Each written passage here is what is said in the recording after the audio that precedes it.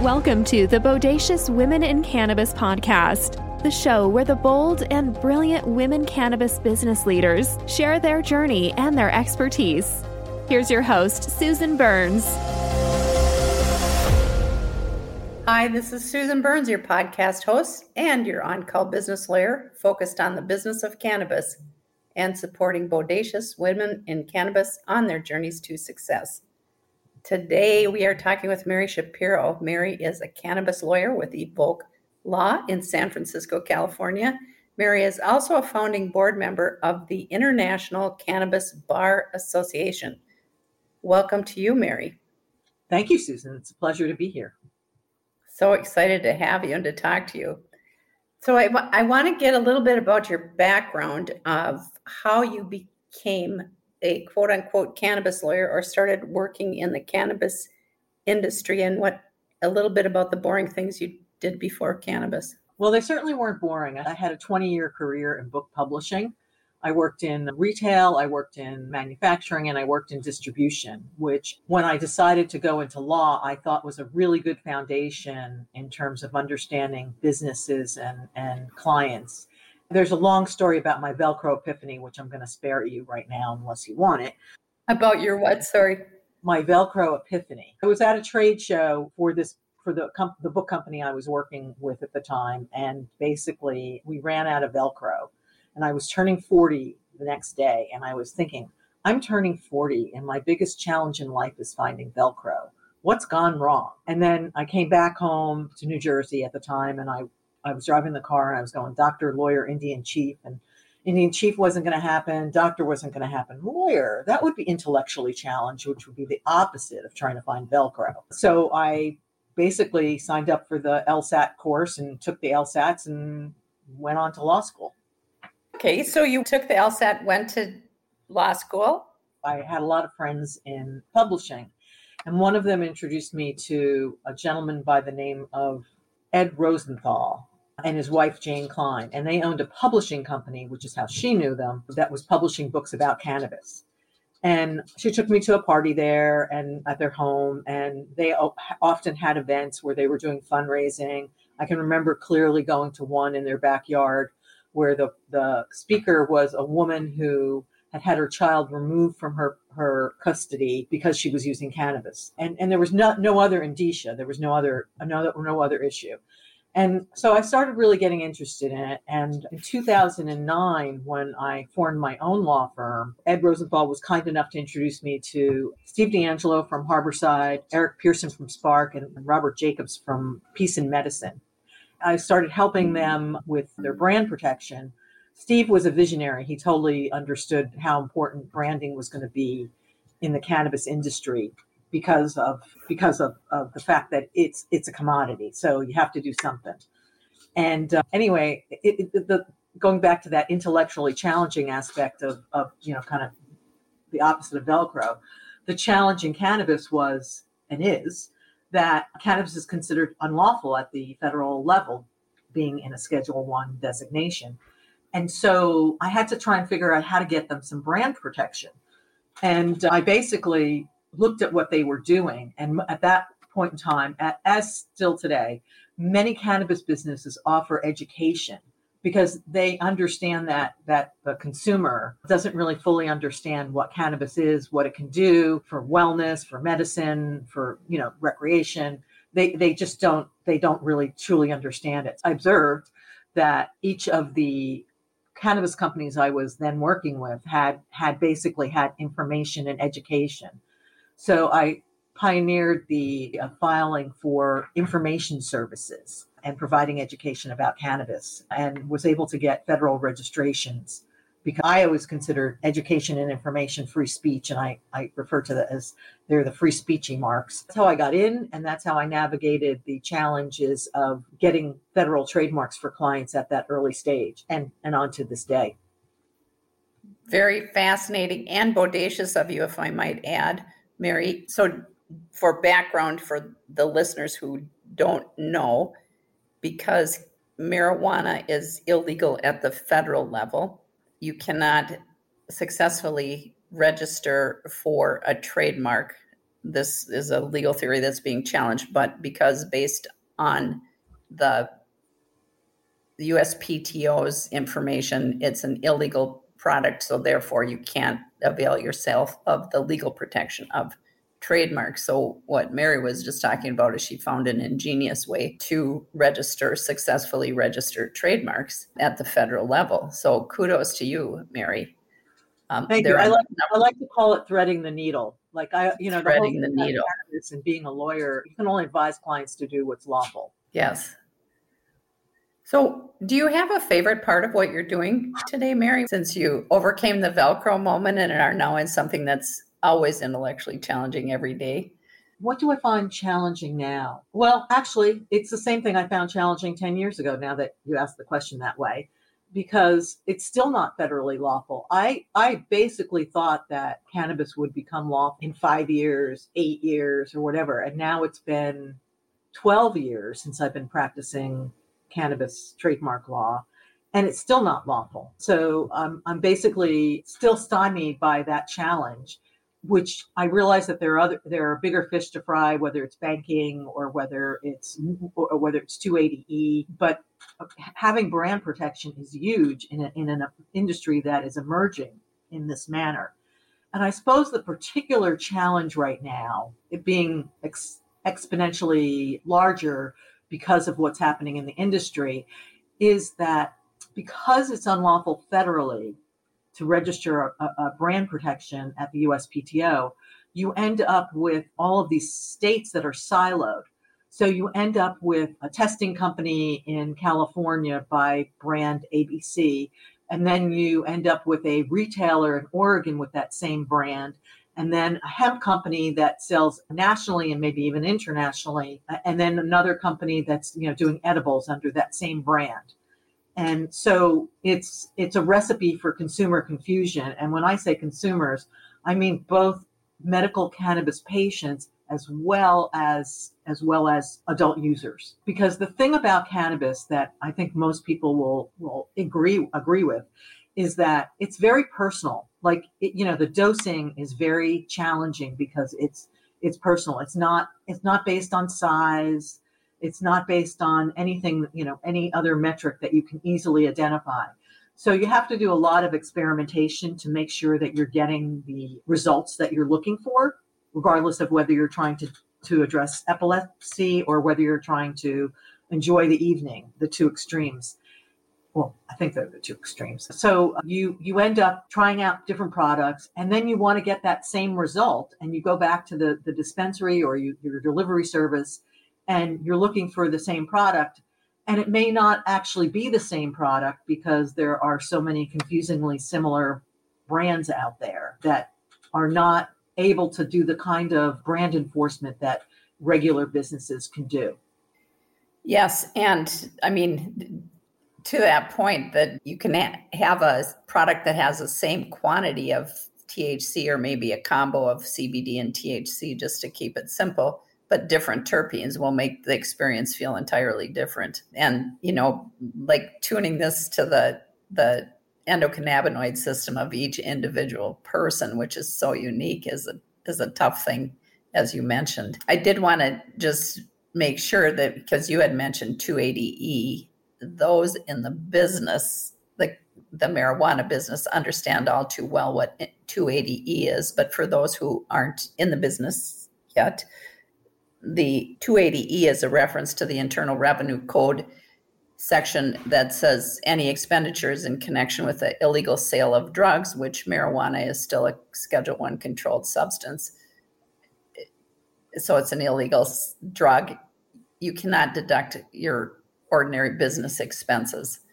There are some exceptions, but that's generally the rule. So business deductions are not available by and large to marijuana businesses. So that's what you were referencing when you were talking about the complexities of this industry. Talk to us about any hidden benefits that you found along the way, Mary. Is there something you said, wow, I never would have thought this cool thing would be happening to me in this part of my journey? I think that is an easy question for me to answer because I loved being in the book industry. I love books. I loved reading. I loved marketing books. I love bookstores. So I love everything about the industry. And then I went from being a bookseller, for lack of a better word, but a bookseller, to being a lawyer. And well, Susan is a lawyer, and I love Susan. And there are many lawyers that are not very much fun. But going into That's so cannabis, true. going into the cannabis sector, I have that same feeling when I go to a conference and I see all my colleagues, and it's just a joy. It's just, the industry is just a joy. I agree. The people make it interesting and different. And I didn't know this about you, Mary. I didn't know you were a bookseller before you became a lawyer. I thought you had always been a lawyer, and that's why I said, what boring thing did you do besides cannabis? So that's really interesting. That's the most bodacious thing I did, Susan, was I became a lawyer at 45. That's a very bodacious move, Mary. Do you think that gives you an added benefit as a lawyer, that you have had a previously successful career?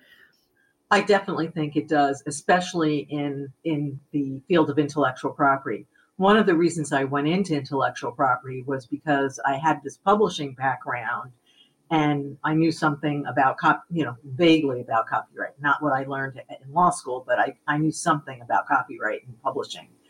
And then the second contributing factor was that once I left publishing, I was in a marketing position, and for about 9 years before I went off to go to law school. And that gave me some exposure to trademarks, and I really liked them. And again, because of that whole Velcro epiphany, I basically wanted to do something that was intellectually challenging, and copyright and trademarks fit that bill. And the experience business experience I'd had, really was easy to leverage.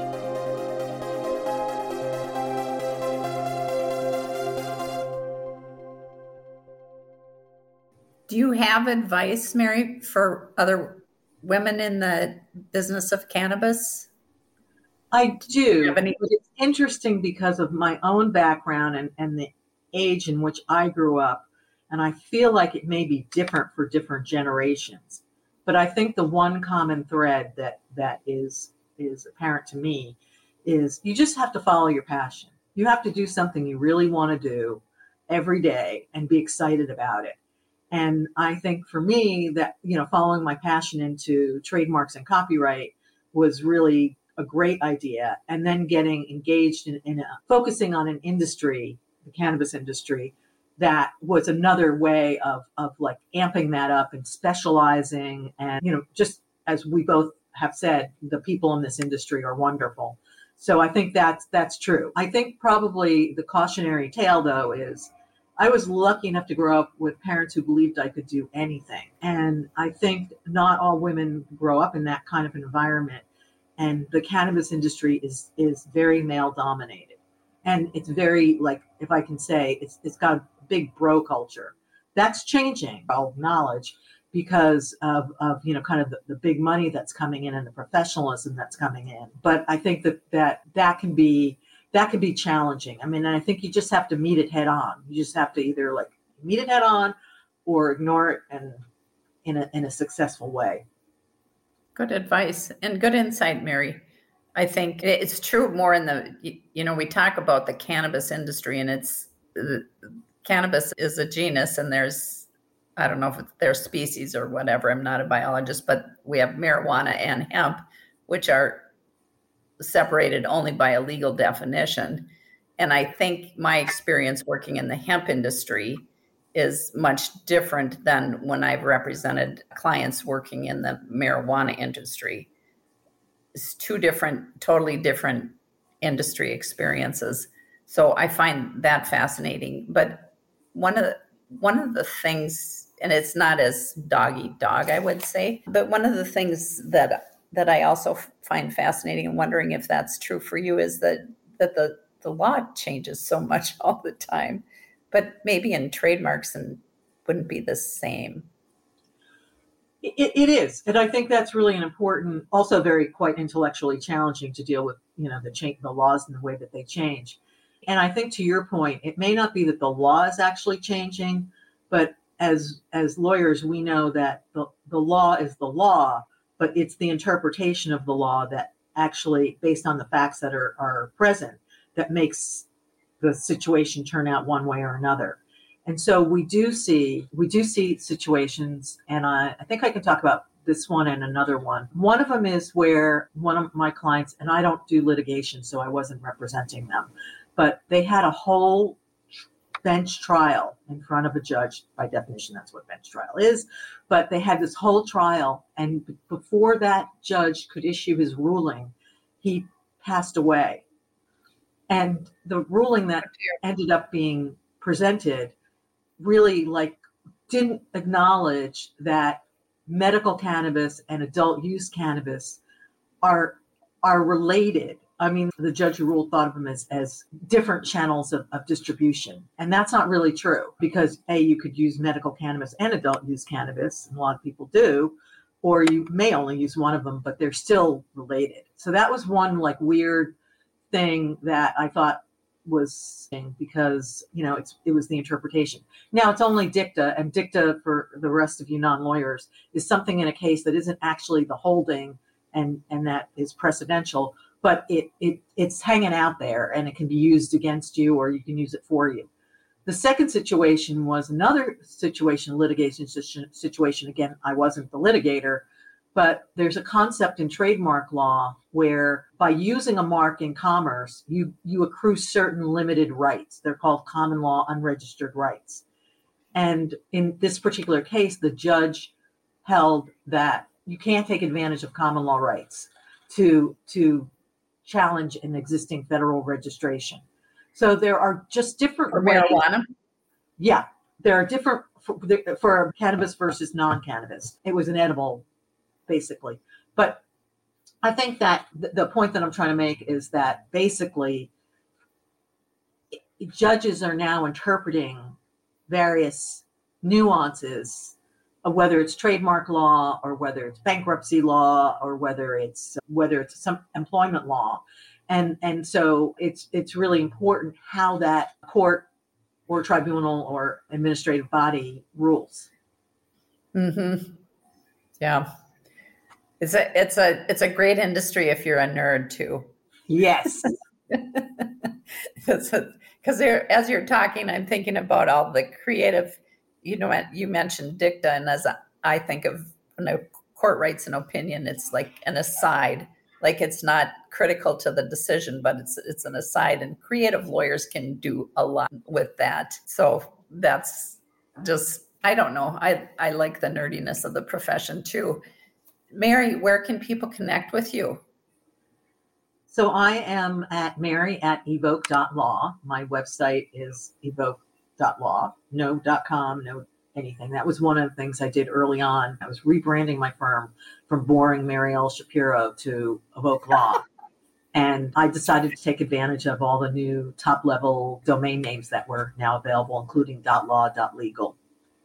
Awesome. So Evoke, EVOKE.law. Mm-hmm. That's where you're going to find Mary Shapiro, the one, the only. And I reciprocate that love, Mary. Thank you so much. Thank you for joining us today. And it's been an absolute pleasure to talk with you.